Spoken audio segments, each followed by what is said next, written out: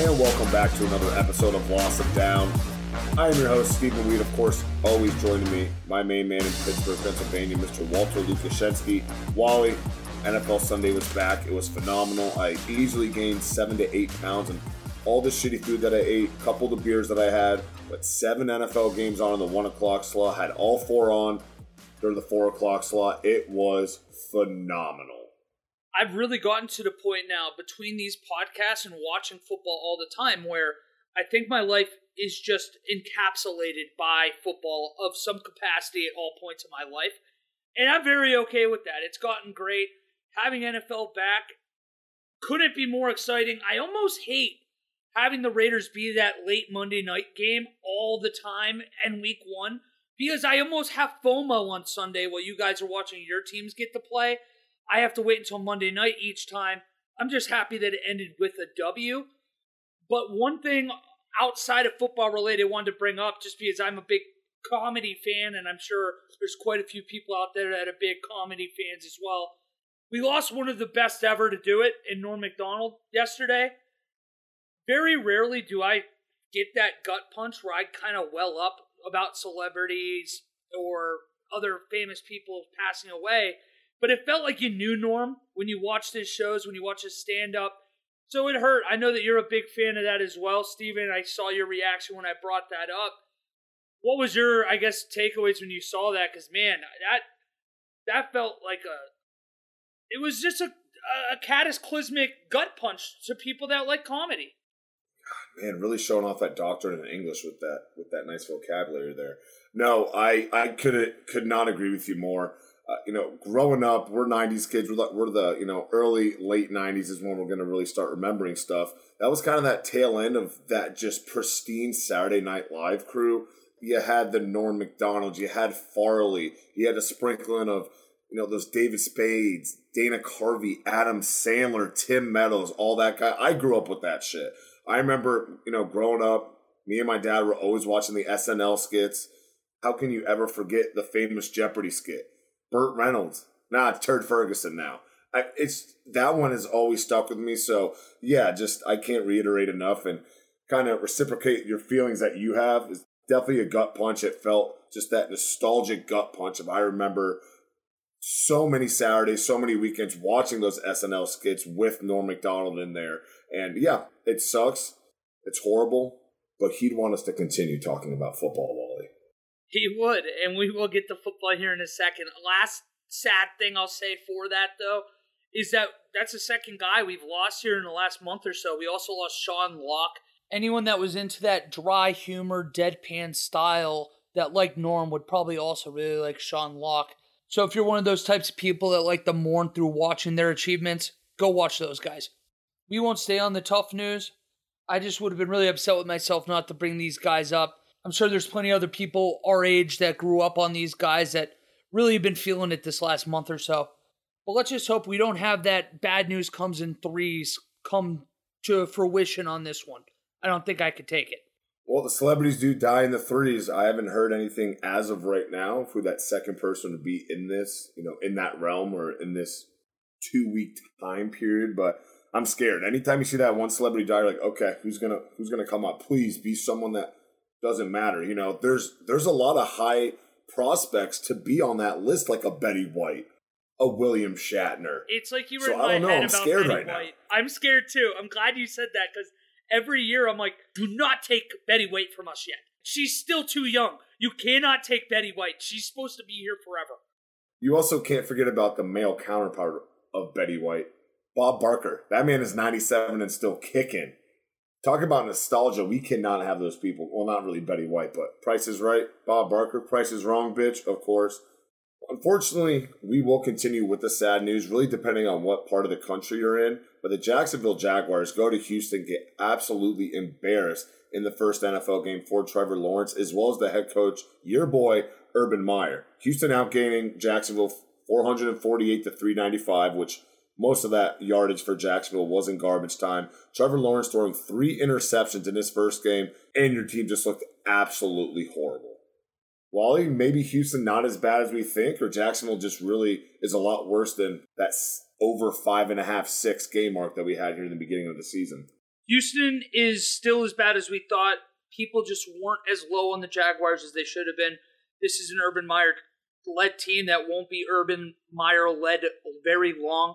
I think this will. You heard me on the preseason show say this is a Jaguars team that will be without Urban Meyer at the end of this year. I mean, it just doesn't look like a team that's bought into what he's doing. It looks like a team that got out-coached. And if you have David Culley out-coaching you on Sunday, I don't know what to tell you. Texans, yeah, sure, they looked better than we, I guess, anticipated them looking. But that's, again, going into what this Jaguars team is. I would not be very excited in Houston or Jacksonville. That's just a dumpster fire of a game. Sam Darnold and the Carolina Panthers beat his former team in the Jets by 5 points on Sunday in Carolina. They were up big early in this game. New York does play better in the second half and makes it look a little bit more like a competition. However, Mekhi Becton, he goes down in this game. He gets hurt. We were excited to see what that young left side of the line could do. Now it looks like Zach Wilson is going to have to get on without at least his star left tackle. That leads me into my question for you now.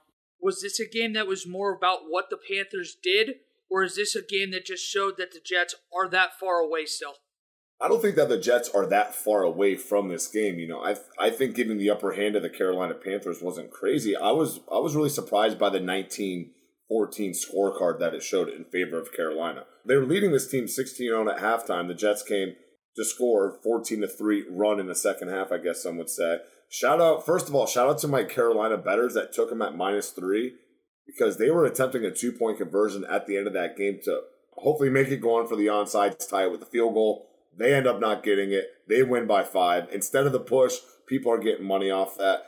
I'm more surprised in the team than that Carolina had brought. I'm not expecting them to be lighting the league on fire. I was expecting a lot more offensive firepower with that connection with Robbie Anderson. You got DJ Moore and, of course, Christian McCaffrey back. 20 touches and 187 total yards. That man is right back where he left off about 2 seasons ago before obviously being injury-ridden here last year. No injuries, no excuse. Philadelphia Eagles fly into the Falcons' nest here, absolutely demolish the Matt Ryan-led Atlanta Falcons. Arthur Smith having his first NFL head coaching game, only putting up 6 points. Wow, that's the offensive mastermind that you bring to Atlanta, putting up 6 points against what was a very porous defense in Philadelphia last year.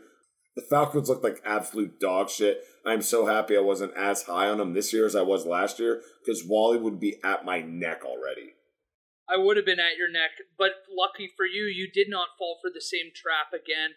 The Eagles, though, this is a question of how much is this what they did or how bad is Atlanta, and I think that Atlanta is that bad. The Eagles looked really, really good on Sunday, but we have to take it with a grain of salt when you look at the team they did play. But you should be encouraged with the way Jalen Hurts came out. Didn't turn the ball over. Completed I want to say over 250 yards, 3 touchdowns. You get Devontae Smith involved early. Jalen Reagor looks good. This is about as dream of a start for you if you're an Eagles fan as you could hope for. And just equally as bad Falcons fans. I'd be miserable. You expect to see at least that passing offense really make an impact in this game. Not only did Matt Ryan look pedestrian, but your number 4 pick, Kyle Pitts, the guy who's supposed to replace Julio Jones' production, he only has 4 catches for 31 yards. Eagles fans, I have to give your team credit when they do well because you know I'm going to tear them down when they do poorly. Credit to them, they could be better than we thought they are, maybe a player in the NFC East.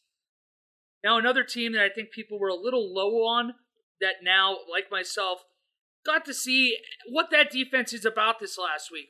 Denver goes into MetLife Stadium, beat the Giants 27-13, but realistically, they could have played another 4 quarters, and I don't know if the Giants would get to 27 points. Is it time to start wondering if this Broncos team might be a wild card player in the AFC? I'm not all for the overreactions here after week 1. Before I really get into this, sorry for anyone who did take the over for the sacks in this game. Only ended up being 4. 3 of them to the Denver Broncos, 1 of them to the New York Giants. Hell of a first game back for Von Miller. You definitely felt his presence there, and man, oh man, he's just one of those players you love. The game is better to watch, and the game is better in general with players like Von Miller in the game. This is going to come down to Teddy Bridgewater. If his quarterback play is going to continue like this, Teddy B 28 of 36, 264 yards, and 2 touchdowns. No, the stat line's not blowing up, but the main thing that sticks out, there's no turnovers in there. That's what Teddy Bridgewater is going to bring to the table here. They have a defense where they can play, take some risk offensively, as well as they have some offensive weapons. We'll see how Jerry Jeudy's looking after that high ankle sprain that he had sustained in the win. I think the Broncos could be the real deal. I don't know that division. Everyone's 1-0 in that division there, Wally. So that's a close race with a whole 16-game season. If you can remember way back to last year when that was the actual norm, we actually have a whole season going into it. My thing I want to focus on, Saquon Barkley, yes, he was in a limited role. Only had 27 yards. I don't care how limited that is. That dude can rip that off in one run, obviously. But 27 yards for a star like that, the glaring offensive line problems are only going to get worse this season, and that is something that they need to address immediately if they want to, A, keep their star healthy, and B, keep your star in New York and in that Giants uniform. San Francisco with the worst bad beat of the week. My goodness.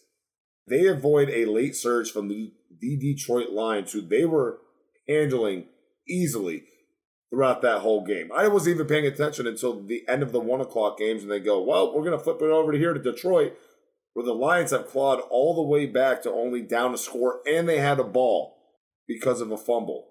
San Fran really, it just turned into guard. Dan Campbell just got his team fired up to play in garbage time that ended up being a potential comeback scenario. Is a game like this going to give any credibility to Dan Campbell in your mind? Or is San Fran just really took the foot off the gas and ended up just getting lucky?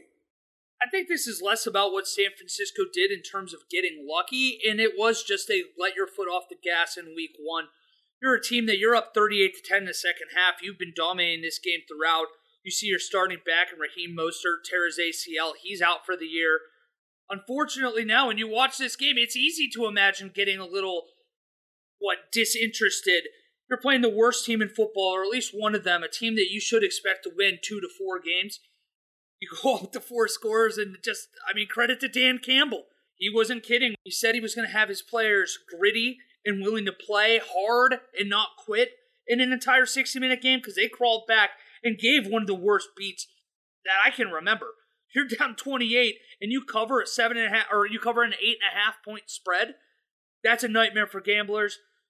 If you were a Bengals fan or riding with them like I was last week, you almost had your own bad beat on Sunday. Bengals are up 14 points in the third quarter before Zach Taylor goes for it on 4th and 1 on his own 30-yard line, completely flips the game, and feels like the Vikings might actually come back to take the lead before Dalvin Cook fumbles the ball in overtime. Very questionable on whether or not that should have been ruled a fumble or not.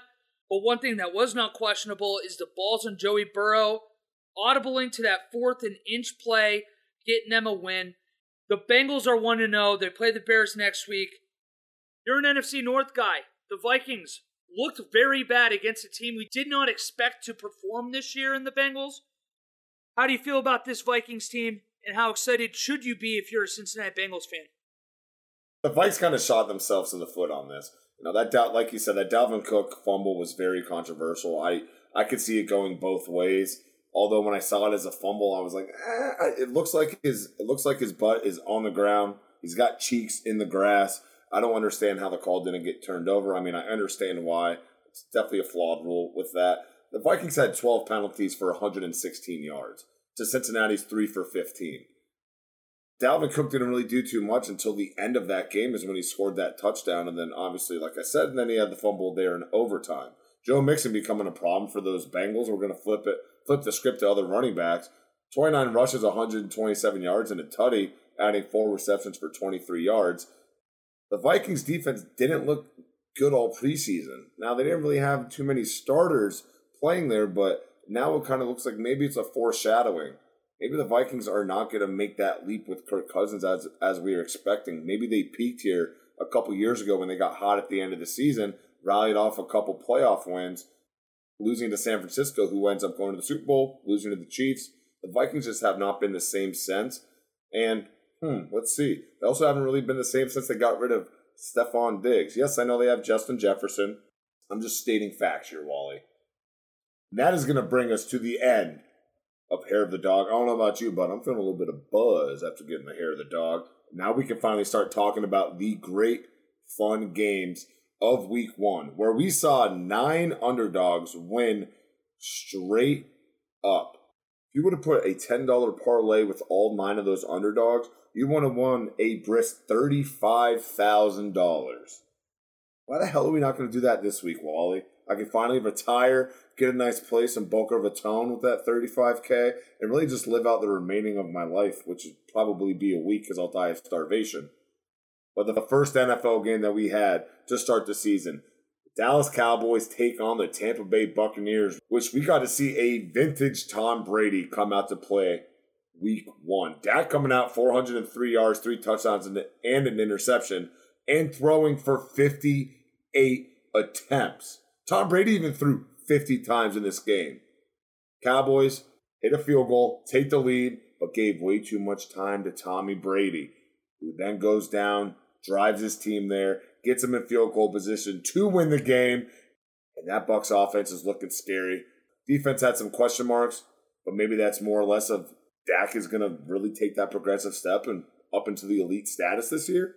And Jordan Whitehead was out too. This is a very good Buccaneers team that was a man short in the secondary. I think that this was more of what the Cowboys have improved upon in this last year. I know the defense wasn't great, and we have concerns that Micah Parsons didn't necessarily look as good on Thursday as we would have liked to have hoped. But that's part of the team you're playing too. Tampa Bay, man, that offense looks outstanding. Antonio Brown looks like the Antonio Brown of old. 5 catches, 121 yards, I want to say. A touchdown as well. Buccaneers offense is going to score pretty much in anybody they play this year. They're that fundamentally sound, and there just isn't taking away that many superstars on a team like this. But if you're a Cowboys fan, I'd be highly encouraged about what your offense can do against a very good Tampa Bay Buccaneers defense. I think that this made me feel more comfortable with my NFC East Cowboys winning the division pick. But we'll get to see a little bit more this week if this is going to be a team that has an improved defense, because we really don't know that much coming out of a banner night in Tampa Bay.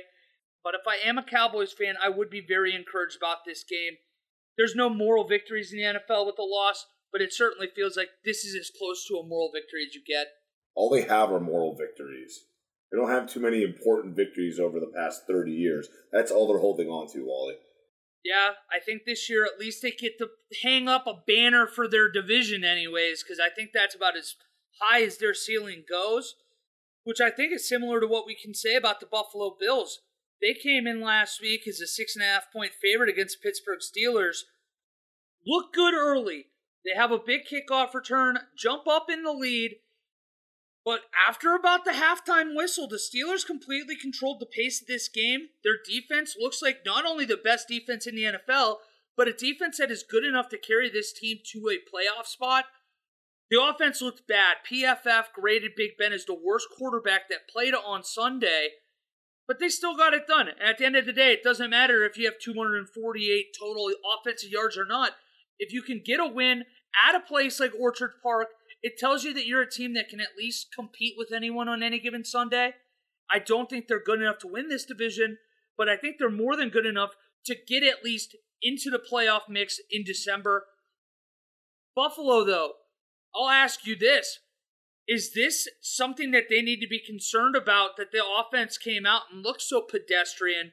Or is this more of a, they played the best defense in the NFL, they'll respond and look very good, and they'll be back to normal come next Sunday? I expect the Buffalo Bills to be right back to normal come Sunday, because let's not forget, this Pittsburgh Steelers defense is still elite.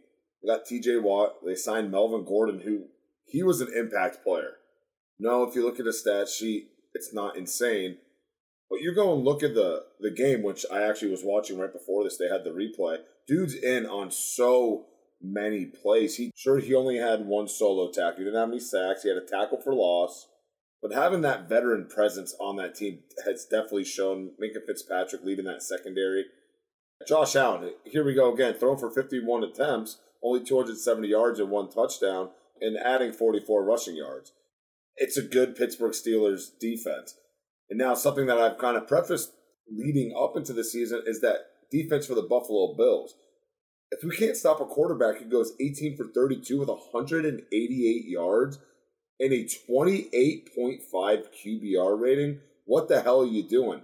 Najee Harris couldn't get shit started. He had 45 yards on 16 carries. That's less than 3 yards per average. No one on the Pittsburgh roster had more than 52 yards in that wide receiver room. No one had a longer play in the receiving room, longer than 24 yards. It's a very, very embarrassing loss. Again, that Steelers defense is real. It's going to be a top 5. It could potentially a top 3 defense. Maybe there should be question marks for that offensive line there for the Buffalo Bills because they're, again, Melvin Gordon, TJ Watt, they were in that backfield early and often. I think the Bills can put this game behind them and that's just a team that's going to grow throughout the year. I see a lot of overreactions about maybe Josh Allen's year last year was just kind of one of those one-offs. I don't think it is. I'm a huge believer in teams starting slow, then getting hot and almost being unstoppable. I know the Chiefs are kind of ruining that for us. I think I throw the Bills in that mix. I don't think it's too much to worry. I think the script will be flipped here in a couple months, and we'll just be dogging the Steelers because they're on their downfall. No one wants to remember the Titans game that they had this past Sunday because, my God, Arizona came in and ran all over them. That was Titans such a bad joke. It was such a bad joke. I don't care. I'm not here to be a comedic genius. I'm here to lose people money and have a good time listening.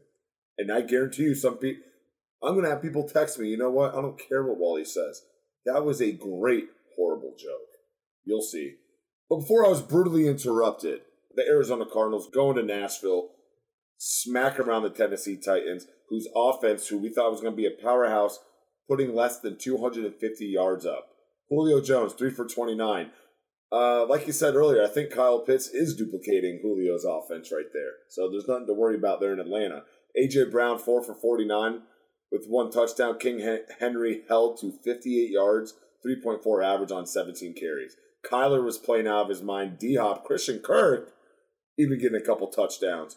Are you more surprised about the lethargic opener for the Tennessee Titans or Arizona coming out hot? Man, I don't know which surprised me more because obviously wrong on both of them, or at least it looks like that early on. I thought the Cardinals were going to be a 9-ish win team this year, that their offense was going to struggle, similar to what Baltimore's. They expected Kyler Murray to take the next step as a passer, and it wasn't going to happen. I look very wrong right now on that front, at least. He had 4 touchdown passes, looked tremendous on Sunday. DeAndre Hopkins, also the greatest wide receiver alive right now, and I don't think there's a question about that. But as for the Titans, I thought that this was going to be a division-winning team, and lucky for them, the Colts looked almost as bad as they looked. But having Julio Jones only have 3 catches for 29 yards, I was stunned by that. I expected him to immediately step in with A.J. Brown and put up big numbers. And it doesn't mean that can't happen. This is just one game, and we do have, especially here in the United States, we have a very quick trigger to be overcritical of our teams, or even teams that we just watch after one game. And I'm doing that right now. So I'm going to try to dial it back. I think the Titans are still more than talented enough offensively to win this division, but they need to get back to what they do best. Get Derrick Henry the ball, get leads early, and wear down teams. They fell behind early in this game, and the Cardinals just took it to them. I'm giving this more of a Cardinals did this to the Titans than the Titans rolled over and lost kind of a way I'm viewing this. And if that's the case, the NFC West is going to be very, very good. Well, we know how hot and cold this Arizona team can be. So coming out hot, I'm not really surprised and kind of take that side. I'm just waiting for that coldness. With those veteran additions to that locker room, maybe that's going to cut out some of that hot and cold aspect of how the team was playing last year. Now, do you trust Arizona after me saying that kind of refreshing everyone's memory? Are you going to trust Arizona any more than you did last year after this game? Yeah, absolutely. I think the defense showed something that we didn't see at all last year. And you did bring in guys like J.J. Watt, and I was critical of letting guys like Patrick Peterson and Hassan Reddick go. The defense answered the bell yesterday, and if they're able to hold teams like Tennessee to 13, I mean, they can beat almost anybody on any given Sunday. If the defense has even got a pulse, I mean, the wide receiving room down there in Arizona, it looks good. AJ Green didn't even have a good day. We'll see if that's going to be something that we can kind of come to expect from him, or if this was just a bad opening game for him. But yeah, I do think that this is much more of a threat out of Arizona than we've seen in years past. But talking about defense, the Washington football team and the LA Chargers matched up in what we would imagine being one of the lower scoring games of the week. Weren't that disappointed. This was a game that we got to see. Unfortunately, Ryan Fitzpatrick goes out early with a hip injury. Looks like he is going to miss the better part of half of a year. 6 to 8 weeks is the preliminary diagnosis. Taylor Heinicke does come in, though, efficient, 11 of 15, but only for 112 yards and a touchdown. Offense was very underwhelming in Washington, and I think that's going to be the Achilles heel for this team all year long. Only 133 passing yards total to add to the 259 total yards this team had. They even won the turnover battle in this game, and you still lose this game by 4 at home. What does Washington have to do? Where are they going to have to find the offensive points, especially with Curtis Samuel being out, to realistically upend Dallas and perhaps Philadelphia in the NFC East? And you said it right there. Curtis Samuel being out is huge. And if you guys don't know this, he's been dealing with a groin injury all offseason. It was known when he was signed. They thought it was going to be better by the time week 1 rolled around. Ends up he's being placed on IR, so he's not even eligible to come back until after 3. He has to spend at least 3 weeks on the IR. Now, that's going to be a huge piece for that offense. You have Logan Thomas there. I think is a stud at that tight end position. I'd argue top 10 in the league right now. Scary Terry. He can't do it all in himself. You're going to rely on Adam Humphries, maybe De'Ami Brown, the rookie that they got in the 3rd round that they are very high on, but just didn't make that leap. Only 1 reception for -2 yards. Their leading receiver had 62 yards on 4 receptions. And one of those was a 34-yard gorgeous snag, falling back over the shoulder, falls right into his lap. But the thing with Washington is that has been their Achilles heel, to your point, these past couple years with your boy Dwayne kind of going back with Alex Smith. You got Kyle Allen in that locker room, Ryan Fitzpatrick. I like Taylor Heinicke at this quarterback position. It brings a different energy to that team, and you could tell right in that playoff game last year that they lost to Tampa Bay. That team is behind them, led by Chase Young, who is the face of that defense and borderline the franchise at this point. I like Taylor Heinicke. He's not going to blow you away with any of his talents, but a quarterback that they need, a guy that will go 11 for 15 in a short game, maybe a 18 of 25 for 200 yards, a touchdown or 2, but not turning the ball over. A guy who's ready to put it on the line, which you saw last year in around January, or I guess this past January, I should say. I like Heinicke, and kind of the mindset I think Washington should have is, we have Ryan Fitzmagic. He's a seasoned vet. He loves turning the ball over, and you'll help your offense. Will he really? Are you guys really in that worse of a spot with Taylor Heinicke at quarterback? I truly don't think so. I do. I think that Taylor Heinicke, if anything, I would prefer to have the young guy in there. You already know what you have in Fitzmagic. It's not like you're more of a Super Bowl contender with him than with someone else. So yeah, I would take Heinicke. And I also want to just nip this in the bud. Cam Newton is not coming. Cam Newton is not a blimp on Ron Rivera's radar. That's why he brought in Kyle Allen. I know we've kind of reiterated this over the past couple episodes that obviously Cam Newton not being vaccinated, Ron Rivera, a cancer survivor. He's very hard on vaccinated players, which Washington is one of the lower vaccinated teams in the NFL. And he had a chance to bring Cam Newton. He's not going to bring him in now. I like Taylor Heinicke to reiterate that. We're going to continue moving on. We're let Russ cook, making a comeback, maybe a little bit. Go to Indianapolis, takes away a win, 28-16 in Carson Wentz debut with his new team in the Indianapolis Colts. Russ, 18 of 23, 254 yards, nothing crazy. Oh, wait, there's a little smidge on my... Oh, and 4 touchdowns. Lockett with 4 receptions, 100 yards, 2 tutties. DK with 4, 60, and 1 touchdown. The main concern that we had talked about is the lack of wide receivers or weaponry that Carson Wentz has. Leading wide receiver for Carson Wentz, Zach Pascal, 4 receptions, 43 yards, 2 touchdowns. The leading receivers on their team were both Jonathan Taylor and Nyheim Hines with 6 receptions. JT with 60, Nyheim Hines with 48, 0 touchdowns. We know their running game can be good. We know their offensive line is good. Is this raising red flags that your 2 leading receivers were running backs? Yeah, this should raise a ton of red flags. This is a Carson Wentz now that we've seen since he came back after that Super Bowl year in Philadelphia. He's not wowed us very much. Without the wide receivers there in Indianapolis, without that production, I don't know where we're going to find the wins. This is a team that was even struggling to run the ball on Sunday because they had no respect for the passing game. Don't forget this Seahawks team. Yeah, you have Jamal Adams, who is a very nice addition in the running defense. But beyond that, this Seahawks defense isn't LOB anymore. They struggled, man, for a while. They've been struggling realistically since LOB disappeared. And they still came out and realistically dominated on the road and stole a game. Not like the offense needed it to be stolen, but the defense wasn't going to let this ever become a question in game who was going to win. I'd be fired up if I'm a Seahawks fan. But all of a sudden, the AFC South, man, there doesn't feel like there's a viable team coming out of there. Again, I don't want to overreact to 1 week, but it doesn't feel like it. The glaring thing that stuck out to me is, this game, if you go to yardage, if you're just going to, people who don't really give a shit about the game, they just want to look at the stats. 381 to 336 for yardage, right? Total drives, 11 for Indy, 10 for Seattle. Both defenses got 3 sacks, 140 rushing for Seattle, 113 rushing for Indianapolis. Nothing crazy. This is what sticks out to me here.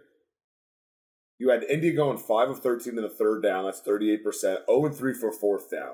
You cannot have that in this league. I'm not ready to say that the Seattle Seahawks is taking a leap defensively as they were last year. But to your point, how are you not trying to take advantage of that secondary? I don't care who you have out there as your wide receivers. You know that is their weak point with Jamal Adams back there. Why not go after it? Because that was a top 5 rushing defense at the end of last year. Why are you going to try to go at a strong suit instead of focusing on their weak points?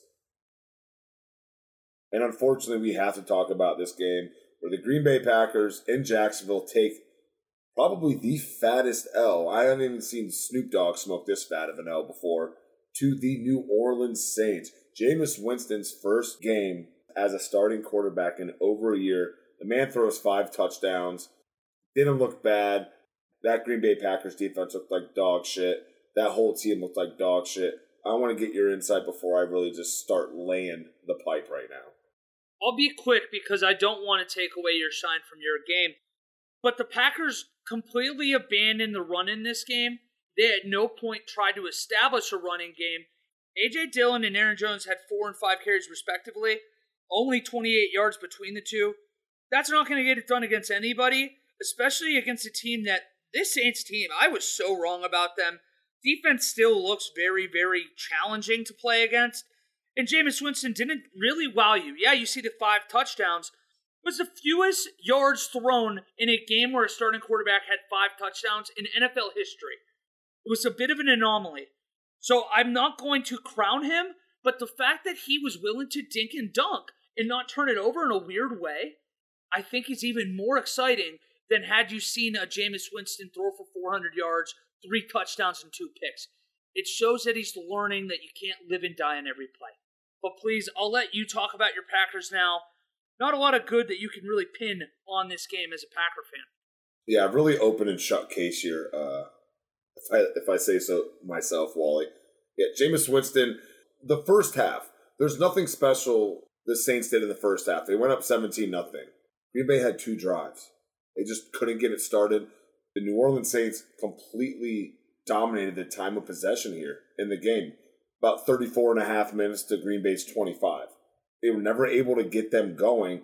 And what I've said before, at least if it's, I know Wally's heard it, if it's either on mic or off mic, if you give Aaron Rodgers pressure, he crumbles and shuts down. You have 2 rookies starting in your offensive line with David Bakhtiari out, the best left tackle in football, and that defense exploited that. And I have to go on record. I'm completely putting my foot in my mouth. I was kind of dogging the The New Orleans Saints secondary looks like they're kind of scrounging, for some players with all these trades that they were making, and they just completely dominated the wide receivers. Devontae Adams with 5 receptions for 56 yards. That is the only receiver or player on the team that had more than 3 receptions. Embarrassing. The Packers completely crumbled. They got hit in the mouth. They went back into the doghouse, shivering in the corner, waiting for it to pass over. And Colin Cowherd and Nick Wright kind of said it best. Aaron Rodgers is that guy. When he gets hit in the mouth, he goes, oh, yeah, we'll get him next week.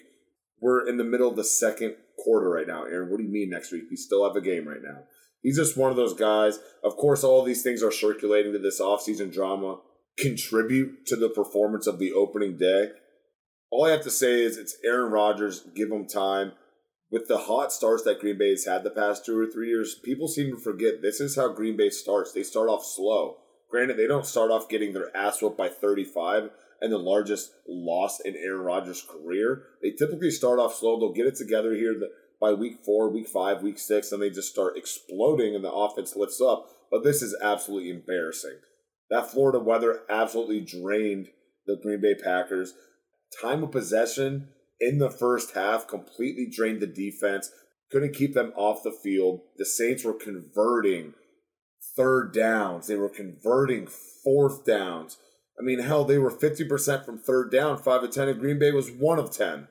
New Orleans was 2 for 2 on fourth down. Yeah, Green Bay was 2 for 3. Awesome. You lost by 35. I don't give a shit. I don't really feel too confident about the Lions because they ended that game really strong. I'm honestly kind of shaking in my boots here. I have an idea. It just popped in my head. Let me know what you think about this for an idea. I almost want us to have like it's a segment called like Self-Aware Colin Cowherd or something like that, where I give myself an outlandish take, but I fully appreciate and understand how ridiculous it sounds. The reason I was saying that is because I literally want to come out right now and just say, Self-Aware Colin Cowherd take, I kind of want my quarterback to be more upset when they're getting killed than having Aaron Rodgers, well, we'll get him next week, because you never really had that competitive fire that you see sometimes with the Tom Brady's and Peyton Mannings. But that's just something to keep in your head. It sounds ridiculous, but that's like an idea. I heard what actually happened is right after on the plane ride back, Aaron just whipped out his nice guitar, little ukulele on the side. Guys, gather around. I have this very quaint song, very zen song that we can listen to that's really going to bring us closer together. And then he just starts playing Closing Time. That's just a report I heard. By the way, why the hell has this guy got a man bun? Well, you think you can just rock a man bun, whatever? People like me have to work for this. And this guy's pulling it off flawlessly. Yeah, he's a guy that I feel like you got to see with Tom Brady too. He's almost getting that teenage growth and life-changing styles all the time. You got to see the long hair, then it goes short again. Now he's got man bun. We've seen him change girlfriends left and right, whether that be Danica Patrick, whether it be Shailene Woodley, whether it be the one girl that just married somebody in the Bachelor universe. I don't care. He just is all over the place. And that was my ridiculous. And we were talking about that. I don't even know if I can go back and edit it because I was talking so freely. So they might just get to hear us see what my worthless brain thinks on a normal day. But that was my self-aware, terrible Colin Cowherd take on Aaron Rodgers. I think that, what's her name? Shailene Woodley? Something Woodley. I don't know. I don't give a shit. She's a succubus. I've never seen Aaron so douchey and act like such a pussy at the same time. He was cool when he was dating Olivia Munn. He was alright when he was dating Danica Patrick. And now he's just like, yeah, I want to go to Hawaii, smoke like a fat fucking doobie, play guitar, and like, I might grow my hair out and also like stop world hunger. Well, now that he's hanging out with Miles Teller, I think it says all you need to know about the guy. Talk about the biggest loser in all of Hollywood. I like Miles Teller. War Dogs, that's really all I got for him. I like the movies. I like him as an actor. He's just a loser. Like, anytime I hear people talk about him, the way he treats people on set, the way that he just outwardly has this air of arrogance, no offense to you, it fits that Aaron Rodgers would be this guy's friend. Oh, see, now I didn't know that. Now I might be flipping sides on this one. Over under 4.5 years, Aaron Rodgers will be in the Church of Scientology. Oh my gosh. See, it won't happen until he needs to get his name back into the public eye a little bit. So I might go over. Because it'll be like right around when he's coming up to the Hall of Fame votes. Like, hey, Aaron, what have you been doing the last 5 years? Oh, yeah, by the way, I'm in Scientology now. Yeah, Tom Cruise is my best friend. I actually I'm an extra in the Top Gun 2, which I'm pretty pumped about. That's how Aaron's going to respond. He's the type of guy that he's going to be on that first Elon Musk, colony in Mars. Just for no reason other than, hey, I'm Aaron Rodgers and I wanted to do it. Aaron Rodgers wears his girlfriend's underwear and closes the fridge door with his hips. I really don't have too much to add to that. That's a perfect way to end that. The Miami Dolphins take a win in Foxborough with Mac Jones having his debut as the rookie quarterback. Tua being Tua, 16-27, 202 yards, 1 touchdown, 1 interception. Mac Jones coming out with a 74% completion percentage, 281 yards, and 1 touchdown. And of course, if you watch the game, Damien Harris having a costly fumble at the end of the game to put them in the scoring position to take the win. That was 1 of 4 fumbles on the game and 1 of 2 lost. Despite New England winning the time of possession by essentially 37-23, Miami still comes out on top, and a big old circle has to be around those fumbles lost. Are we ready to crown Mac as better than Tua right now? And how did you think of Mac's debut? This was a game that I took 2 things out of it when I left. And there it is again. One of the things I took away from this is that Miami is going to be held back by Tua in this offense. The second thing is that New England's not quite ready to be that team they haven't learned how to be a good team again. It's been a few years. Tom Brady's gone. You can kind of feel that this offense almost was waiting for a mistake to happen all day. Defense is going to be good. We talked about it. They got guys back from losing them to COVID last year. They're better than people thought. And if Buffalo continues to struggle here for the first few weeks of the season, I think New England has a chance to get into this race in the AFC East. Miami, on the other hand, yeah, I know they won this game. They should be the one I'm talking about being a player in the AFC East. I just don't buy it. They're kind of like a poor man's version of the Pittsburgh Steelers right now, where their defense is solid. They're not nearly as good as what the Steelers' defense is. It's good enough to overcome some of that offensive deficiencies, but not nearly enough to do what the Steelers team is, and that's make them a 10 or 11 win team.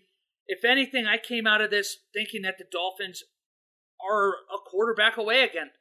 I don't know how to say it nicely. I feel bad saying give up on Tua this early, but I'll give him maybe a few more weeks with Will Fuller coming back from suspension. But until then, man, I don't know. This was a game that neither one of these teams should be making any real noise come December. And you took the thought right out of my head. You have Will Fuller coming back after serving his last game of a 4 or 6 game suspension last year for a PED. It was 6. Wally just confirmed it here with me. And there's a lot of pressure on Tua now. There's no excuse. You have a decent offensive line. You have a safety valve and Mike Gesicki as your tight end. You have Myles Gaskin coming out of the backfield. Now you're going to have Jalen Waddle, Will Fuller, and Devontae Parker had a pretty solid game for him. You have the tools around you. You need to get it done, Tua. I say the leash is a little bit longer than a few weeks, only because who else are you going to put in there? They're all you got, unless they actually get the Deshaun Watson deal done. This is their guy for the year. You just said it, though. If they're trying to talk to Deshaun Watson for a potential trade, they're obviously not married to Tua. They're flirting with people on, Hinge and on whatever swipe left, swipe right quarterback like right now. It doesn't reinforce that confidence in a young quarterback. They're not married. They're engaged. They haven't officially walked down the aisle yet, so they're just doing a little hand stuff to see what else is out there to get the confidence up. I'm still wanted. I'm still getting looked at. I still got it.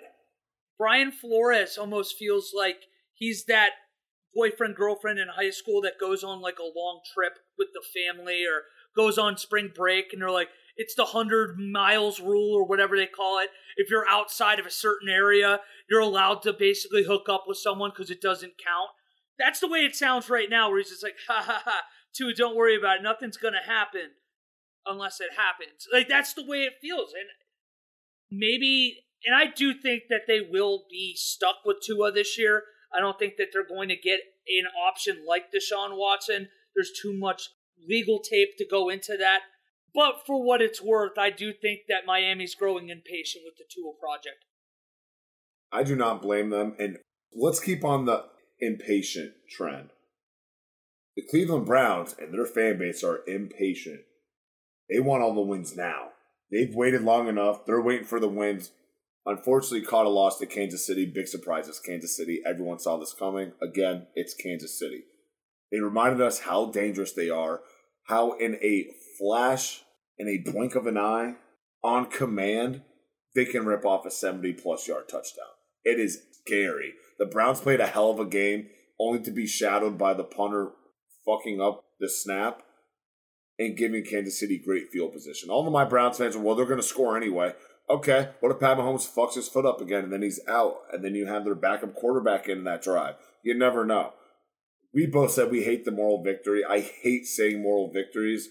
This is a good loss, I should say, for this Cleveland Browns team. And like we were alluding to here last week, you want to lose this game. Who the hell wants to play Kansas City after beating them? No one wants to do that. I think the Browns look great. Kareem Hunt, Chubb combined for 26 touches, 162 with 3 touchdowns. Baker Mayfield, 21 of 28, 321 yards, but having the game-sealing interception, which, depending who you're asking, why the hell did he throw it? He's going to throw it. He went to go step up. He got stepped on. Everything fucked up. Domino effect turns into an interception. I thought Baker was great. I thought you said it great on our Twitter. I cannot wait for the Baker hate. I thought he played well here. He did exactly what we expect him to do.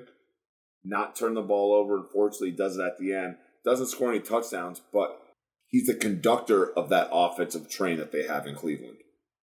First things first, I would argue, though, that this Browns fandom, while they have been patient for so long, the reason they are impatient now is because they know how close they finally are. People our age have never seen in their lifetime a Browns team that realistically had expectations like this. And yeah, I understand what you're saying in terms of you don't want to face a Chiefs team in a postseason that maybe you already beat once in a year. You know the Browns fans wanted this win either way. And the way they played this game, they deserved to win. The Browns played a flawless game with the exception of that fumble and the Baker turnover at the end. And I think that's what's frustrating and makes you a little nervous about this, because it felt like you did everything right and you still come up a little short. It shows how scary that Chiefs team is. I mean, this was a game that at the end of the first half, the Browns have 22 points on 4 drives. You're up 2 possessions. You couldn't be more excited going into half. And they still played a great game offensively. Again, you just have to hold on to the ball, eliminate those costly turnovers. If Baker doesn't throw a pick there on that final drive, you cannot convince me that they are not walking down the field and scoring. That offense was moving the ball at will. They're about as well coached of an offensive unit as you can find in the league right now. And it looks like you also avoided a major issue with Jedrick Wills. From all accounts and purposes, it sounds like he will be back this year. In the way he went down on non-contact, you had a little bit of fear for a little while, and he is a very, very important piece to that line. One of the better young tackles in the game. I'm trying to find negatives to say really about this Browns team, and the only thing I can think of is right now is that you got to get more pass rush against a team like the Chiefs. Myles Garrett has to be a little bit better than he was on Sunday. A lot of times he had time to just sit back there and dissect the defense, and even on that 70-yard touchdown that everybody wanted to treat like it was a great throw by Patrick Mahomes. What it realistically was is that he had time. That secondary eventually ran out of the ability to cover guys like Tyreek Hill down the field. And then he throws it so far behind Tyreek Hill on a seemingly a jump ball that is completed and he scores a touchdown. If you're a Browns fan, call this a major victory. Feel really good about yourself. And what? I mean, you're not going to have Odell back against the Houston Texans, but who cares? You're going to beat them by 180. Don't panic. This was about as good of a situation, about as good of an outcome as you could hope for, barring a win. You know, we haven't even touched on the Chiefs here, which do we really need to? Tyreek Hill, 11 receptions, 197 yards, 1 touchdown. Travis Kelce was 6 receptions, 76, 2 touchdowns. This team is going to be scary. We're going to start hating them here towards the end of the year. I think I think the NFL world's finally going to really, really start hating this. But I like this. And quite frankly, I have $10 on the Kansas City Chiefs going 20-0 winning the Super Bowl. So for them to lose in the first game, I would have ripped my heart out. So now I get the bet keep going on. It's going to keep going here. Yeah, I'm almost jealous of you people that haven't hated this team up to this point. I know the Cleveland Browns fans also understand what I'm talking about. But man, having to play this Kansas City Chiefs fan base twice a year my entire life, they're as obnoxious as it comes. And now that there is success, it's infuriating because there's nothing I can say and there's no way to argue back. I mean, they are the best team in the league right now, and I think they're going to come out of the AFC again. We'll see once we get closer to the Super Bowl. But I will say this, my last thought on this game is that we said going into this season, there were only a couple teams that were feasible matchup problems for the Chiefs. This Browns team's it. They're scoring at will. If they can get rid of the turnovers, I kind of like their odds in a game in, the second to last weekend of January. I feel good about it. Now another team that got to see a potential Super Bowl quality product step on the field this last week in the opener of SoFi Stadium nonetheless. Sean McVay and Matt Stafford's Los Angeles Rams cruise to a win on Sunday night against the Chicago Bears. You have to wonder how long Andy Dalton realistically can be the guy in Chicago. He did not look up to the job. Now, to be fair to Andy Dalton, that offensive line is not very good. But the Rams, man, they look legit. That defense is going to be a problem. And if Matthew Stafford can continue to do what he's done for a long time, and I actually want to say something because it just hit me as I was saying that. Chris Collinsworth saying, I didn't realize Matthew Stafford was this good. I didn't watch a lot of Detroit games. Felt like such an unnecessary and across-the-bow shot at Detroit fans who have been trying to tell everybody forever that Matthew Stafford is the truth. And now you finally get to hear it after he's gone. A lot of small market teams, I get to see it with the Pirates. I get to see it from other sports around the area. That is infuriating to hear. And I was kind of pissed off for Lions fans he said that. But when you watch this, you had to feel even a little bit better after that terrible day for the Packers that the Bears, that the Vikings, that the Lions all lost in the fashion that they did. As long as they're losing, I'm happy. I love watching the Bears get spanked. First off, shout out to my boy Kyle Butson. I know you guys were kind of going at it on, or not going at it, but it's a little back and forth there on Twitter. Absolutely ridiculous, Chris Collinsworth. You're a professional broadcaster. Your job is to literally watch and study and be prepared for NFL games. You're going to tell me that you have never had a Sunday night game? I know you have because they played the Packers for the division a couple times over the past few years. How are you going to say Matt Stafford's not that good? There's always cameras on him because of Calvin Johnson being there. It was blasphemy, and I hate Chris Collinsworth, and just that kind of disrespect even just made me hate him more. Why the fuck are you on my TV screen, you big, tall, fucking walking labia? LA Rams are looking good. Matt Stafford is looking dangerous, only throwing 26 passes, completing 20 of them for 320-plus yards and 3 touchdowns. Cooper Kupp seems like his favorite target. 7 receptions for 108 yards and a touchdown. They got Henderson rushing it 16 times for 70 and a touchdown as well. Shout out to your boy, Justin Fields, getting on the field for his first NFL plays and getting a 3-yard touchdown, which was also the last time that the Bears scored in that game. Why would you not want to move on from Andy Dalton? I understand. You paid him a little bit in the offseason. Justin Fields kind of fell to you in the lap even though you traded up. Kind of like the philosophy we were talking about here with Washington. Why not bring in the younger quarterback? You lost to the Rams. You're going to have a difficult season playing the rest of the NFC West, the AFC North. And we're not even talking about playing the Packers twice. Maybe the Vikings are going to give you the run for your money. Just get Andy Dalton out of there. He's a hell of a backup quarterback, which is what he really is in the NFL, and get Justin Fields in there. What's the worst that's going to happen? He ends up setting the league on fire for a little bit with that shitty offensive line. Worst case scenario, He's got to run for his life like most rookie quarterbacks have to do. What's up, Zach Wilson? Just get the kid in there. Rams are looking dangerous. That defense is looking scary. Super Bowl contender. But like you said, that's a conversation here in a couple months because that division is absolutely stacked. All of them winning. The Rams winning, the last winning team in that division here on Sunday night. All 1-0. That's going to be so entertaining. And I love that Matt Stafford is finally on that stage so everyone can respect him. And the only reason I really like him is because I knew he was never going to do anything against the Green Bay Packers. So I like him out of the division, and I like to watch him shine outside of it too. And lastly, we had to save the best for last. I had nothing good to say about my team, and I know Wally has a bunch to say about his team because the Vegas Raiders opening up this stadium with fans in it. First off, God, that looks fucking gorgeous. Second off, man, do we need to go to that stadium yesterday to go to a game.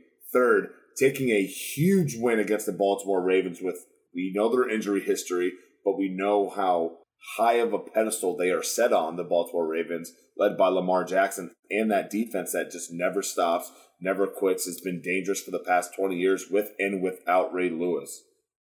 Darren Waller's looking good, which also helped me win my fantasy league 3-0 this week. No big deal. I'm not some guru. I just have a podcast, and I like to drink beer. I love the Raiders +4. I think, obviously, we both took it. I loved it. They opened up the new stadium on Monday night with the victory. John Gruden's hyped. He's died, came back to life, died, came back to life. He feels like a cat because he has so many lives. How did you enjoy it on Monday, bud? Wow. I don't even know what to say, man. It was crazy because we went down 14-0 early in this game, and people won't believe me because I actually do. My group friends from Walsh Jesuit up in Northeast Ohio, we have a group, me, and we talk to each other on there, and after we fell down 14-0, I weirdly felt more confident in winning the game than when we entered the game. And the reason I say that is the defense actually looked halfway decent. The Ravens, when they were forced to throw the ball, I wasn't really afraid of them against us. Now, with that being said, I knew that the Raiders' offense was going to settle in. Derek Carr is a good quarterback, regardless of what people want to tell you on Twitter or what the media wants to tell you. The Raiders are going to be at least a very difficult game this year for people to play. Something that we wouldn't be able to say in years past because of that failing defense. But here's the issue that we're hearing more about as the days are going by. Gerald McCoy's out for the year. All of a sudden, Yannick Ngakoue's hurt. You are going to lose that pass rush that you just saw with your own eyes, how important it can be for this Raiders team. Man, I feel like I don't even know where to start just because there is so much I wanted to say. But to have that team be able to come back the way they have has me encouraged. To turn it over at the 1 yard line in overtime like they have, and to have the mental fortitude to still force a turnover and to see that offense overcome another coaching blunder by John Gruden. Man, I'm really excited, and I really do think that this could be a different Raiders team this year if the defense can stay at that pace they're at, and Max Crosby looks as good as I think that he did on Monday. I'm very, very excited, and I almost got to temper my expectations because we're going to talk about it here in a second, but I think they're going to get to 2-0 this weekend.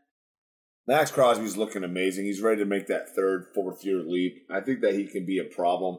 And, man, imagine if Khalil Mack was still there. If he was still there, A, and B, if Chicago bit on the trade that the Vegas Raiders were trying to propose back in March, that'd be really fun. Not as fun as the segment we finally have. Gambling. Our lines, all 16 games, got the Thursday night, all the 14 games on Sunday, and of course your Monday night game, which is the Detroit Lions visiting my Green Bay Packers. We're going to start it off here with the Thursday night game where the Washington football team are 3-point favorites to the visiting New York Giants. I'm going to take the Washington football team here. There's nothing that the New York Giants did offensively that's going to give me any confidence to back them in this game. They're playing a better pass rush. They're playing arguably right up their secondary, maybe give the nod to Washington, than they did last week in the Denver Broncos.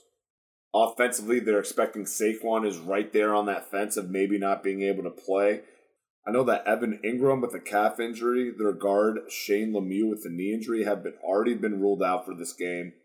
And again, Saquon being on that fence, that doesn't give me any confidence. I think Taylor Heineke, with getting the first team reps, even on a short week, can lead this team because they are the home team. We always see the favoritism towards the home team on these shorter week Thursday night games. I'm going the Washington football team -3. Washington does win this game. They do cover. I think that this all goes back to, again, that Giants offensive line. When you have to go against front sevens like this, like you were previously mentioning, you're going to have a hard time. I know Taylor Heineke didn't look great on Sunday. He was efficient, didn't turn the ball over, but that's all he's going to have to do against the New York Giants team, especially at home. I think they're going to win a game, something in the neighborhood of like a 21-17, 21-14 kind of game. I'm not very excited about what I saw from Washington offensively last week, but I think that they're more than talented enough to get it done, get 3 scores, and I think that might be all it takes. If you get to 20 points in this game, I think that's all you need. Washington wins, they cover there. Now the Las Vegas Raiders are 5.5-point dogs, traveling to Pittsburgh. Pittsburgh's defense obviously stole the show in Buffalo last week. They're going to be asked to do that again against a Raiders team that at least typically puts up a lot of yards, puts up a lot of points. It should be a good contrast of styles here. I already kind of teased it a minute ago, telling you that I have the Raiders going to 2-0. I think they went outright again. They were 4.5-point dogs last Monday night, got it done. I feel like the Raiders are built to beat a team like the Steelers.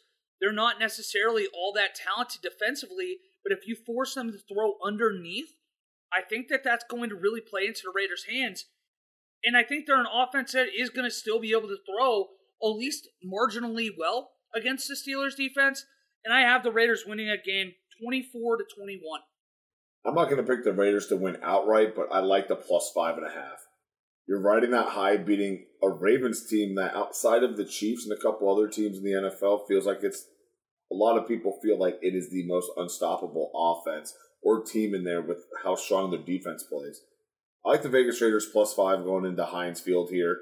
Their money line, I can't remember if you did preface it. I have it at about +200 right now. There's still a lot of questions for me on that offensive line for the Vegas Raiders. I know Ricky Incognito is still a little bit questionable with that calf injury that he is dealing with. It's not like your wide receivers blew me out of the water. Darren Waller was the main guy there, which is no surprise. That's who Derek Carr likes to go to. That secondary is going to raise a lot of questions. You shut Darren Waller down, I don't think that the Raiders could blossom on offense without having the ball go through Darren Waller. You got Josh Jacobs, who's very questionable. He's got the illness. He's got the injury. Is he going to play? He didn't practice today. And if he did, it was a little bit limited. You got Kenny and Drake right behind. But we're going to talk about the confidence part. Why would the Pittsburgh Steelers not have a confidence after beating a team in their home stadium with the fans back that they suffered against last year, that they caught a very big loss against? I think this is too many points for the Pittsburgh Steelers because offensively, to your point, even with your secondary who has the biggest question mark on your team, I just don't feel comfortable with Ben Roethlisberger exposing a defense like that at this point in his career. Can he? Yes, but the dick and dunks is all he's got. Maybe Claypool or Juju will break that off and all of a sudden it's a touchdown and Ben Roethlisberger's stats go all the way up. I have no confidence in this offensive portion of the Steelers. I'm going with the +5 for the Vegas Raiders. Let's go, baby. 2-0. If it's got to be one, it's got to be one of us, right? I got to back you here a little bit. And you know I got to back the Cincinnati Bengals, who are visiting the Chicago Bears. The Bears are only a 1.5-point favorite here. I know the line's been kind of fluctuating here throughout the week. I'm going to go with Cincy +1.5 with this one. I think that this is a perfect matchup. The defense looking to get their identity back against the Cincinnati Bengals offense, who feels like they're very confident. They got Jamar Chase into the offense. He's scoring a touchdown. Him and Joe Burrow look like they haven't missed a beat since they've been together in college. Still got T. Higgins on the outside. I like that offense against that Bears secondary in that defense. We'll see how the Bears front looks against the O-line of the Bengals and vice versa. Is Andy Dalton going to be able to play against a Cincinnati Bengals defense that isn't porous, isn't great, way better than what we've seen it. But maybe see, maybe I'm jumping the gun. I didn't even put this in. I didn't even think about this. Andy playing his old team at his new home. I'm flipping the script. I'm going to go with the Bears as much as I hate it, because for some reason, that aspect, that point of view in a game of you playing your old team always hit close to me. And I always feel like the correlation of players that go through that always win against their former teams.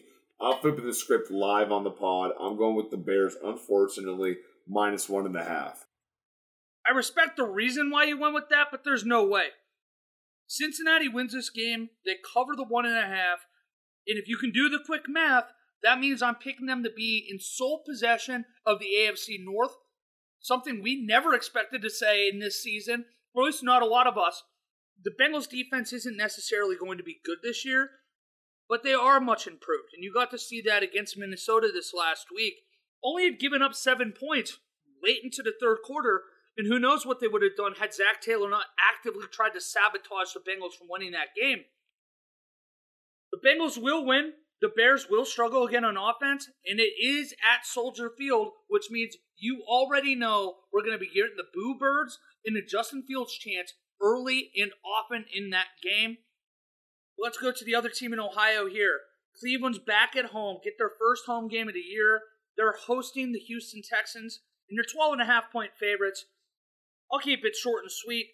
Yes, the Browns do cover. Yes, the Browns win.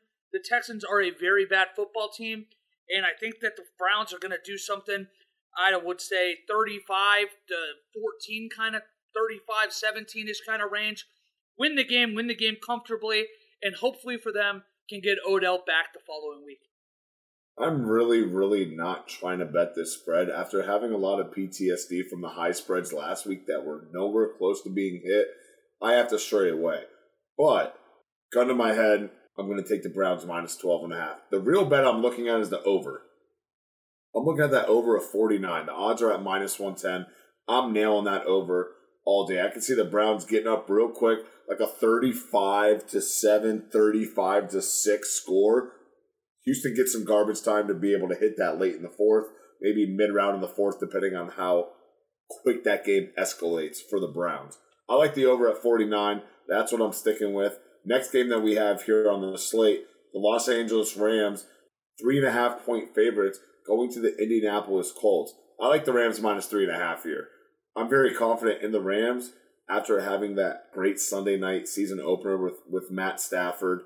Indy just didn't do enough for me against Russ. Russ barely did anything. Dude had, 264 yards, 250 yards? I'm just kind of spitballing here.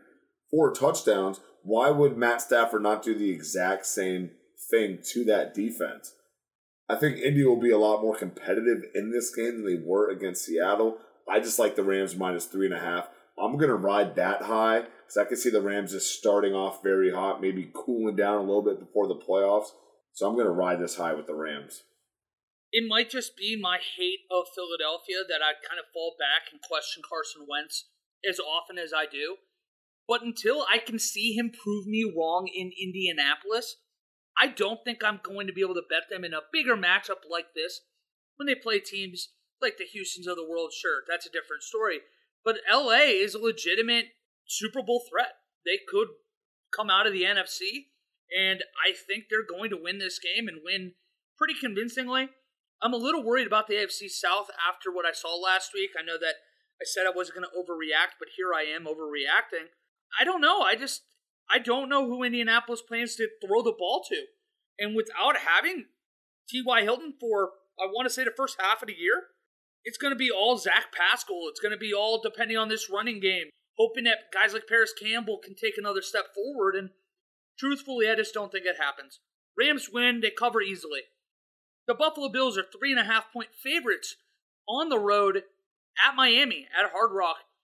I'm going to actually take the Dolphins in this game. I'm not only going to take them to cover, I'm going to take the Dolphins to win outright. I think that we're going to see, at least for the first part of the year, Buffalo have a little bit of growing pains as an offense. I know the Steelers' defense is unbelievable, but the lack of success I saw last week makes me a little worried And I think we're going to at least see that continue as Miami has a very good defense in their own right. Miami wins, I think, a very similar score to what the Bills lost last week to the Steelers. Something in that neighborhood of like a 24-17, 24-20 kind of game. Another divisional game. This can be very huge to Miami, not only going 2-0 to start the season, going 2-0 in the division. What we're predicting how close this can be, depending on the development of Mac Jones throughout the year, this can be very important. With that being said, Buffalo Bills coming off that tough loss, they have a divisional matchup where they could take advantage of splitting their record as well as splitting Miami and not letting them get that 2-0 lead in the division. I'm taking the Bills plus 3.5 on this one. It's a division game. One's coming off a loss. One's coming off a very nice win in Foxborough.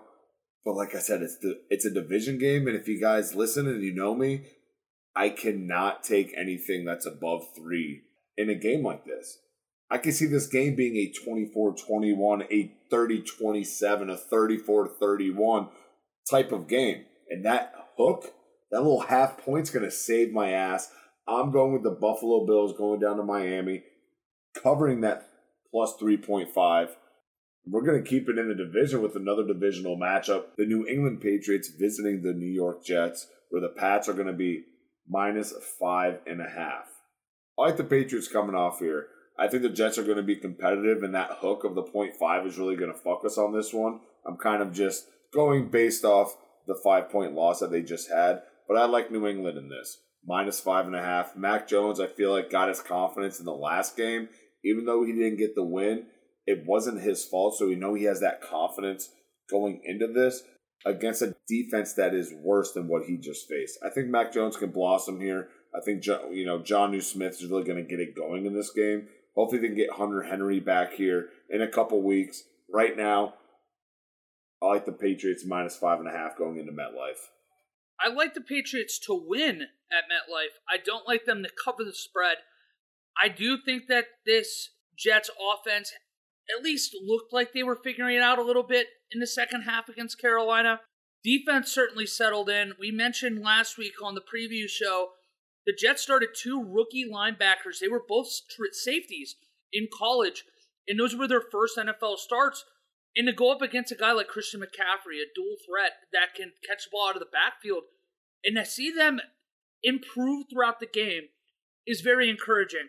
And I think that you're going to see more of the same, where the Jets do things that make you encouraged for what's coming for them. It won't necessarily be enough. I think you're going to have this be kind of a story all season. But Robert Saleh is going to make this defense better, just simply on his acumen alone, knowing where to put the guys. But once these guys start understanding the system in their own right too, you're going to see this Jets team compete and potentially beat some teams we didn't expect to see them beat. I don't think it happens quite yet, but they do cover this game. New England's going to win. Again, similar score to what I just mentioned in that Miami game, kind of a 24-20-ish range. It is within the 5.5, though, but Billy B and Mac Jones get their first win together. Now, the Philadelphia Eagles are 3.5-point home dogs against the San Francisco 49ers. I hate that I'm going to say this, Steven. I hate that I'm going to say it. I'm not only picking Philadelphia to cover the spread, I have a feeling they're going to win this game outright. Based off what? Based off what? Because they blew the doors off Atlanta? Who the fuck are you? No, based on the fact that Jimmy Garoppolo is still the starting quarterback in San Francisco, and this is the time of year that we were expecting a few games that shouldn't necessarily be as close as they are because of the poor decision to have Jimmy Garoppolo starting quarterback. I think that the Eagles win this game. I think that they do enough on offense to get it done. With Raheem Mostert going out too with the torn ACL, we still haven't really figured out who that next man up is going to be in that backfield. I want it to be Trey Sermon. I want to believe he does well there. I don't know who it is, though. Yeah, they put up 41 against Detroit, but I want to see it against another opponent that isn't arguably the worst team in the league. In Philadelphia, they're far from being a defensive juggernaut in their own right now. But they're good enough that I think they're going to stay in this game. And I just think I just feel like they steal one here. That's all I can say is I feel like they steal one here. This is not my lock in our prop lock and dropper here, but I feel like this is a lock. San Francisco minus 3.5. They almost blew it to the Detroit Lions. You know that their mentality, and they're going to be so focused this week, led by Kyle Shanahan in that offense. back-to-back trips to the Midwest and a little bit to the East Coast here. Philly looked great. Like we were saying, they were beating Atlanta. I'm on the opposite side of the spectrum here than you. I like San Francisco minus 3.5, and with the opportunity of that dropping that half point and going to 3, absolutely. When that Sunday comes, a lot of my real money is going to be on the San Francisco 49ers team to win that outright without a problem. 1 3.5 line to another. We got the New Orleans Saints minus 3.5 going into the Carolina Panthers. Man, there's a lot of divisional matchups on this slate here early with the lines that we're looking at.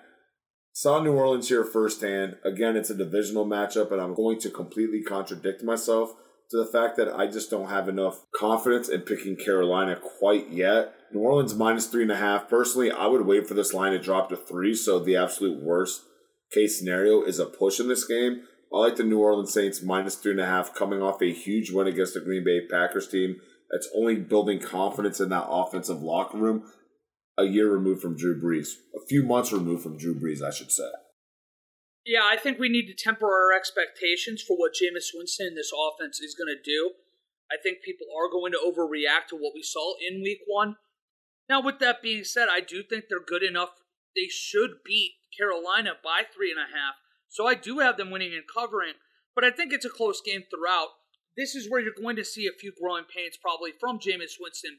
He's going to make mistakes this year. It's just now we have that, I feel almost like a superhuman expectation after what we saw last year, him come in for that one throw in the playoff game.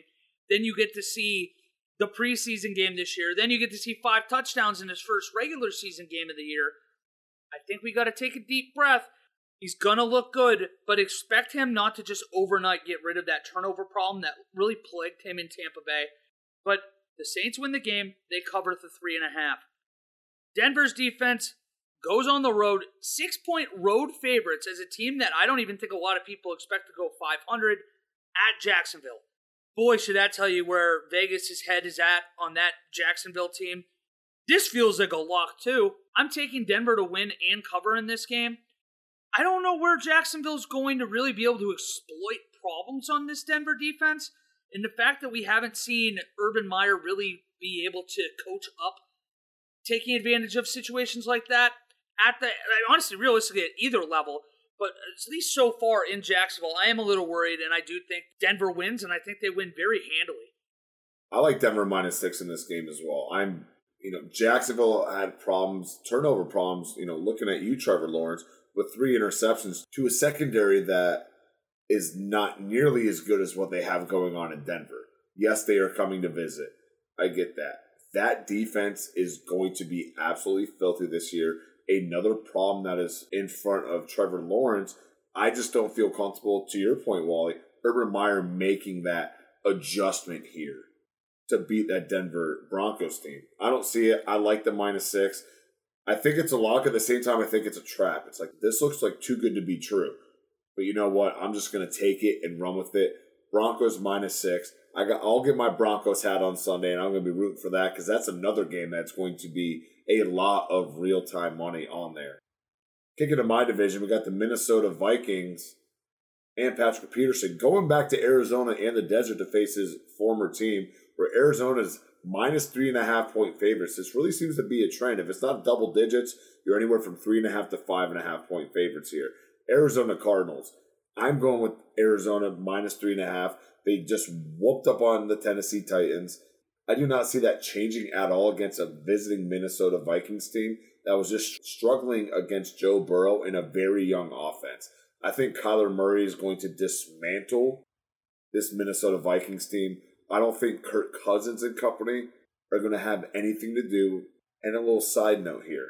Minnesota giving up 3 sacks last week. Chandler Jones had 5 sacks on his own, which I don't know if we brought that up here while we were covering the games. Might have been something we glossed over. Chandler Jones had 5 sacks. We know that the Minnesota offensive line, after giving up those sacks, are a liability for Kirk Cousins. Take the over on the sacks here. I know I misled you here last week. Why not take the over? J.J. Watt wasn't even in the conversation last week with Chandler Jones' 5 sacks. He wants to get in on the party. I take that on top of Arizona minus 3.5 in the desert with Patrick Peterson's return. I hadn't even had it sink into me yet that Patrick Peterson gets to play his return game in only his second game as a Viking. That's pretty cool, and I like that it is at Arizona. You know that fan base will be really excited to have him back and just simply be excited back to be in the stadium. So I do have the Cardinals as well to cover. I don't think that Chandler Jones is going to run up any weird stat total, so I'm not going to be touching that prop that you are. But I do think that they win, and I do think they cover. Minnesota, on both sides of the ball, their interior line and their defensive line, going to be issues for them. It was the worst pass rush in the NFL last year. We didn't see... they did make a step in improvement the other day. 5 sacks against the Bengals, but again, how much of that is the Bengals' offensive line being that bad? I would like to see if the Vikings are able to get a little bit of a pass rush again on Kyler. I think it's the only way they have to be able to stay in this game. But I don't think it's enough. I think the Cardinals score over 30 again, and we really start wondering about this offense being one of the best in the league. Arizona big, they cover. Atlanta's traveling to Tampa Bay, where the Buccaneers are 11.5-point favorites. Not a lot for me to say in this game. This is going to be my drop of the week. So when we get the prop block and drop here in a minute, you'll be hearing me from this again. For the sake of argument, I will pick Tampa Bay to cover this game because we're picking each game going with the spread. So I have Tampa Bay winning. I have them covering the 11.5. That's a lot of points in the NFL, especially against a guy like Matt Ryan where, yeah, I'm critical of him quite often, but I don't think he's that bad that we're going to see them completely get dummied week in and week out. I don't like that it's that big of a number, but I will say Tampa Bay covers. On the book that I use, I have Tampa Bay at -14, which is insane. I want to take that right now. Now, it's -130 to take the points for the Atlanta Falcons, but why not sprinkle a little bit on there? For the sake of the argument, taking your own words, using it as my own, I'm going to go with the Tampa Bay Buccaneers -11.5 on this game as well. Maybe there's a fire in that locker room because the Cowboys shouldn't have been that close, and Tom Brady was playing a great game. I'm going to go with 11.5 on here. I can see Atlanta shitting the bed again, not being able to play well against that defense, that front seven that's coming after Matt Ryan, going after Kyle Pitts, the guy who has just been talked nonstop about, and Tampa Bay knows that pretty well. They're in that same state that Kyle Pitts was balling out at. There's going to be a huge target on that offense's back. I don't see it. I don't think that they are going to have enough offensive firepower to do anything against that Buccaneers defense. I will go for 11.5 right now. Now we got the Dallas Cowboys visiting the Los Angeles Chargers at the new gorgeous SoFi Stadium. The Los Angeles Chargers open up as 3-point favorites, and quite frankly, Wally, I am not looking anywhere close. Just for the segment, I want to take the Chargers -3. Where my real life money's going is the over on this, which is set at 56 flat. At least on my book, maybe you have a point, couple points, 1.5 different. I'm going with the over on this. This is going to be a absolute shootout. That Cowboys secondary, even though they caused some turnovers, I think that's a one and done. Back-to-back weeks on the road. Justin Herbert likes to light it up. You got Keenan Allen. You got Mike Williams. Even my guy Kenny Guyton can make some plays. Austin Eckler in the backfield. This team is going to be able to do some damage. DeMarcus Lawrence out with what seems to be a broken foot that he injured here in practice today, which is right now, it is Wednesday. So that pass rush definitely just took a hit. I'm going to go with the Chargers with the home opener, winning it at -3. But I really want that spread. But I really want that over at 56. This is going to look more like a Dallas Cowboy game once you see what the fans look like. LA has not really been kind to the Chargers in a small stadium. You consider the fact now you're opening a brand new one, sharing it with the Rams. Dallas is going to overrun that house. Guarantee it's 50-50 at best if you are a Chargers fan. Now with that said, I do think that they win. I do think that they cover. It's something that's going to take a little bit of time for Justin Herbert to get used to. But he will, having to use the quiet, silent cadence at home. You'll get used to it. It will happen. The Dallas defense is still a little, they're not good. You want to see more from Micah Parsons, and once you do, I think you get a little more comfortable hoping that they can win games like this. But until we see guys like him, until we see that rushing attack really take a step forward and get back to what we're more used to seeing, I'm going to have a difficult time taking Dallas to win these close games. So I do have the Chargers winning. I technically have them covering, But I think it's probably a 3 or a 4 point game, so there's a very good chance there is a push. But I will take the Chargers again for the sake of argument. Now we'll go to the AFC South champion that I thought was going to be anyways. The Tennessee Titans travel to the 12th man in Seattle. Seahawks are 4.5 point favorites. I'm going to sink or swim on the Tennessee train. This is going to be your Atlanta Falcons. I'm picking Tennessee to win this game. Not even just cover. I'm picking them to win the game. I think they're going to take the steps forward. I think they match up better with what Seattle does than what Indianapolis did last week. I'm hoping for their sake they can get up early, and if they do, at least then it'll allow them to get into what they like to do, on their offense. So I do have Tennessee to win, although this one is one I'm almost regretting even doing it now, but I wouldn't be shocked if Seattle comes out and whip snakes them. But what do you got, Steven? Who do you have winning this game? I just love that you've already given up on Tennessee and have the Atlanta Falcons narrative of the pick that I had from last year. I love it. Way to stay positive, my man. I'm 1 foot in, 1 foot out. I like the Tennessee plus 4.5 here. I don't think that they're going to win outright. But these are very similar teams outside of a couple pieces. I'm not going to sit here and compare Russell and Ryan Tannehill. They both have two very good studs in their wide receiver position. They both have very suspect defenses, especially in the secondary. And their offensive line both can use some work. I like the plus 4.5 here for the Tennessee Titans. I think that they're going to bounce back, but unfortunately have a slow start, end up starting 0-2. Because playing in that 12th man in Seattle is an absolute struggle. One of the loudest, not the loudest, I think the second loudest stadium in the NFL. And Russ and them are ready for that home opener. Russ is going to cook against that Tennessee defense. Over-under set at 54 here. I also like this. I could see both these teams being in the 30s. You could see like a 37-34 or maybe a 38-28 scoreline in favor of the Seahawks. So I think that the over is really going to hit here. I like Tennessee at plus 4.5. Really starting to get the confidence going in the front half of the schedule. We'll see where they go from there. Kansas City visiting Baltimore. This is going to be a great game. I cannot wait to watch this. These are always fun games. At the same time, I feel like we always know how this is going to end up. Kansas City, minus 3.5 at Baltimore. I'm taking Kansas City. It is so hard to bet against them.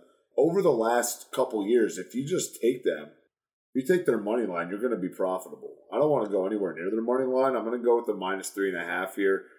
We saw what Kareem Hunt and the running backs were able to do against that Kansas City front seven. So all signs are pointing to Baltimore, who is expecting to be using more running backs behind Tashawn Williams. All signs are pointing to Baltimore being able to really hone in on that deficiency that the Kansas City defense has. But if you're Kansas City, make Lamar pass it. Still not a lot of trust there. I still like Kansas City here. Until they're dethroned, I won't believe it. I think they are going to go into Baltimore, put them in a 0-2 hole. And side note, once all these running back injuries started happening, I threw $10 on the AFC North to look like the Browns, Steelers, Bengals, Ravens as the final rankings to end the year. $10 to win $880. I'm just saying, I want the Ravens to lose this game. I want to lose every game because that would be a lot of fun to win. Yeah, I haven't even seen where you would get a line like that before, so that'll be something you'll have to remind us if it stays relevant about halfway through the year. You'll have to get us a heads up on it. You know I'm going to be the first one reminding you, but you know what I love about you? You'll be the first one praising me. Ultimate hype man, that's what I do right here. Gotta hype people up. We're going to be dead soon. We might as well at least be nice to each other. Hey, fair enough, I'll give you. I never said anything nice. There's a difference between hype and nice. Just let's not teeter between that line. Let's just stick on the hype side. I'll try to get better at that. I'm always just nice. But then I hype too, so it's a double thing. But the Chiefs, they're 3.5 point favorites, like you said. I'm taking the Chiefs. I'm taking them to cover. The Ravens are going to have a lot of issues this year not being able to run the ball. And unless we see a pre-holdout Le'Veon Bell, or if we see a quicker Latavius Murray, I don't know who's going to step in and be the guy. I don't think that any of the guys in that locker room right now, from a running back perspective, is good enough to elevate this team's play. And we saw a few good throws from Lamar. I don't want to knock him. He had a couple good throws. but he didn't do enough to beat that Raiders defense. And if he couldn't do enough to beat a Las Vegas Raiders defense, we have to start wondering if he can get it done. I'm taking the Chiefs minus 3.5. Patrick Mahomes, I think the offense score early, control this game. It lets the defense settle in a little easier than what they did against the Browns. And because of that running game or lack thereof, I think they're going to win big, and I think the Ravens are in a lot of trouble. But then we'll go to your team. I'll keep it quick. I'll let you do more of the preview for this. The Lions are going to Green Bay, to Lambeau. Your Packers are 11.5-point favorites. They're going to win. They're going to cover. This Lions team we're going to see out throughout the course of the year, especially once injuries start happening, how thin and how lacking of talent this roster, this team has. And I just hope Lions fans are at least patient with Dan Campbell, just like I want Falcons fans to be patient with Arthur Smith, all these teams, that David Culley even, Jesus. You set a guy up for failure. You can't expect him to just magically turn a team into a winner. And I really hope Lions fans are willing to be patient, because it's going to be ugly for a while. Still, I have PTSD taking these double-digit spreads. When Green Bay and Detroit play early on in the year, they're typically pretty close games. Every now and again, Green Bay kind of just takes it and runs away here in the fourth quarter, but also they've had Matt Stafford to lean on. I'm not really that confident in Jared Goff. Awesome. They're coming off that, things we don't like to say, they're coming off that moral victory in San Fran. They ended it.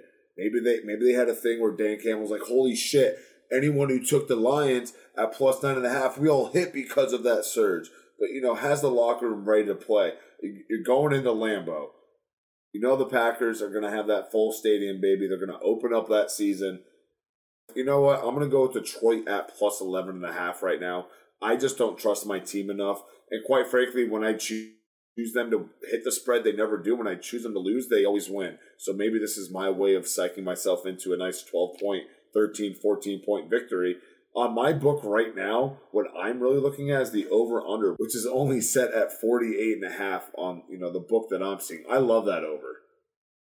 This is either going to be Detroit coming back getting some garbage time touchdowns that's going to push that, or Green Bay wins by 40 and Detroit just gets 10 points on the board to make it feel competitive. I don't like the receivers in Detroit enough to be confident. That's a mismatch in the favorites of Green Bay. Jamal Williams coming back to the place that he started his career. Maybe he can run across all of our defense. I'm really honed in on the over at 48.5, but I'll take the Lions. I'll take the Lions with the points right now. That is it for the Week 2 lines, what our picks are going to be, which brings us to our last and final segment. Our favorite, at least my favorite, prop, lock, and drop it. I'll start us off here, Wally. Then I'll let you close us out here, bud. Prop, lock, and drop it. My prop, big surprise if you've caught the trend here, over in the sacks of the Vikings and the Cardinals game, which is set at 5.5 sacks. Like we said, Chandler Jones had the 5 sacks last week. The Minnesota Vikings gave up 3 sacks, but also sacked Joe Burrow 5 times. This line is looking very appetizing to me. That is my prop for the week. The lock, Thursday night game here. Washington football team -3 against the New York Giants. Too many injury problems on that offensive side. Not like if they were all playing that I'd really give the New York Giants at +3. I'm going to go with the Washington football team -3 as my lock to open up our Week 2 slate. And my drop. You saw me picking a lot of the over-unders. I like Tampa Bay, and I was kind of forced to go with the 11.5 that they were favored at. But I'm staying away from the over-under at 52.5 for the Atlanta-Tampa Bay game. The reason why? Atlanta can't score more than 6 points against the Philadelphia Eagles defense. What makes me feel confident that they can do it against arguably the best defense in the league? I have no confidence in what Matt Ryan and Arthur Smith are doing in that offense. Yes, I know Wally, I should give them time. I'm impatient. I don't think that is going to work because, come on, you have the skilled players to make a nice boom in your first game, and you get mollywopped at home. I have more confidence of them scoring less points in this game than anywhere close to scoring more. I'm staying away from that over-under. Wally, what's your prop, lock, and drop it here, you bad little bitch? I'll just start with my prop then, I guess. I'm a bad little bitch. So Jameis Winston, His over-under for passing yards this upcoming week against Carolina, I found it at 231.5.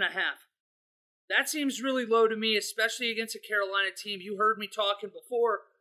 They were up 16-0 in that game and didn't entirely look all that good in doing so. I think that the Saints are going to at least get up early in this game, and I think Jameis is going to have a more comfortable day getting yards through the air too, not all dink and dunks. The line is right now at minus 128, so it was a little low. I don't know where it'll be at for you at this moment, but Jameis Winston hit that over of 231 yards. I think that's a good bet there. And then my lock of the week, I'm going to say the Rams minus 3.5 on the road even, at Indianapolis for the Colts.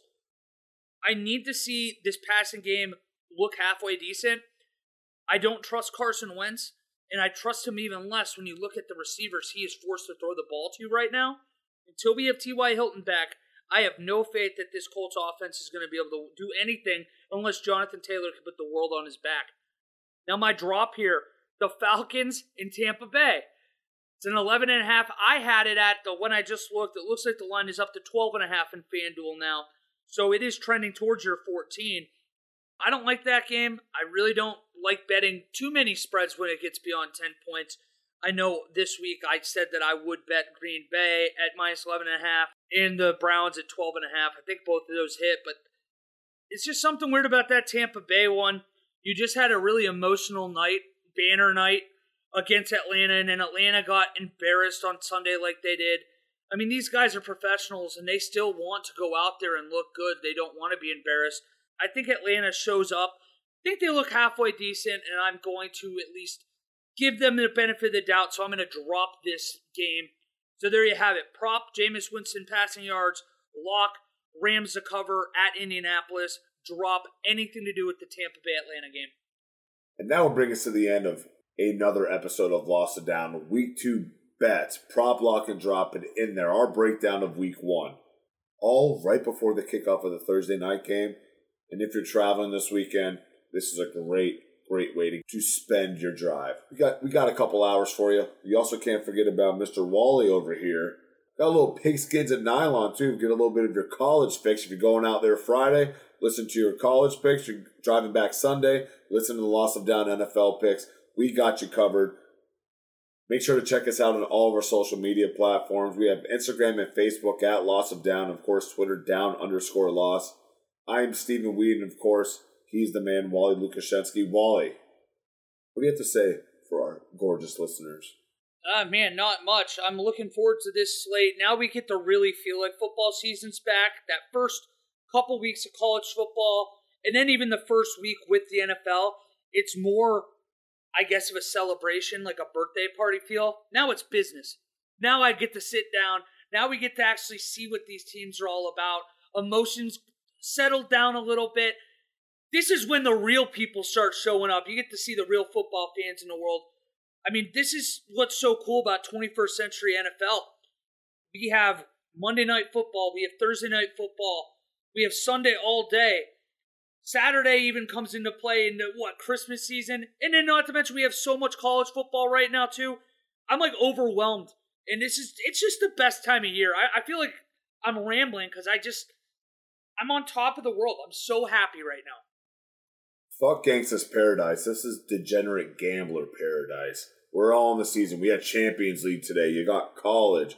You got pro football. You sprinkle it in with a little MLB coming up with the playoffs. You got the start of the NHL and NBA coming here in the next few weeks here.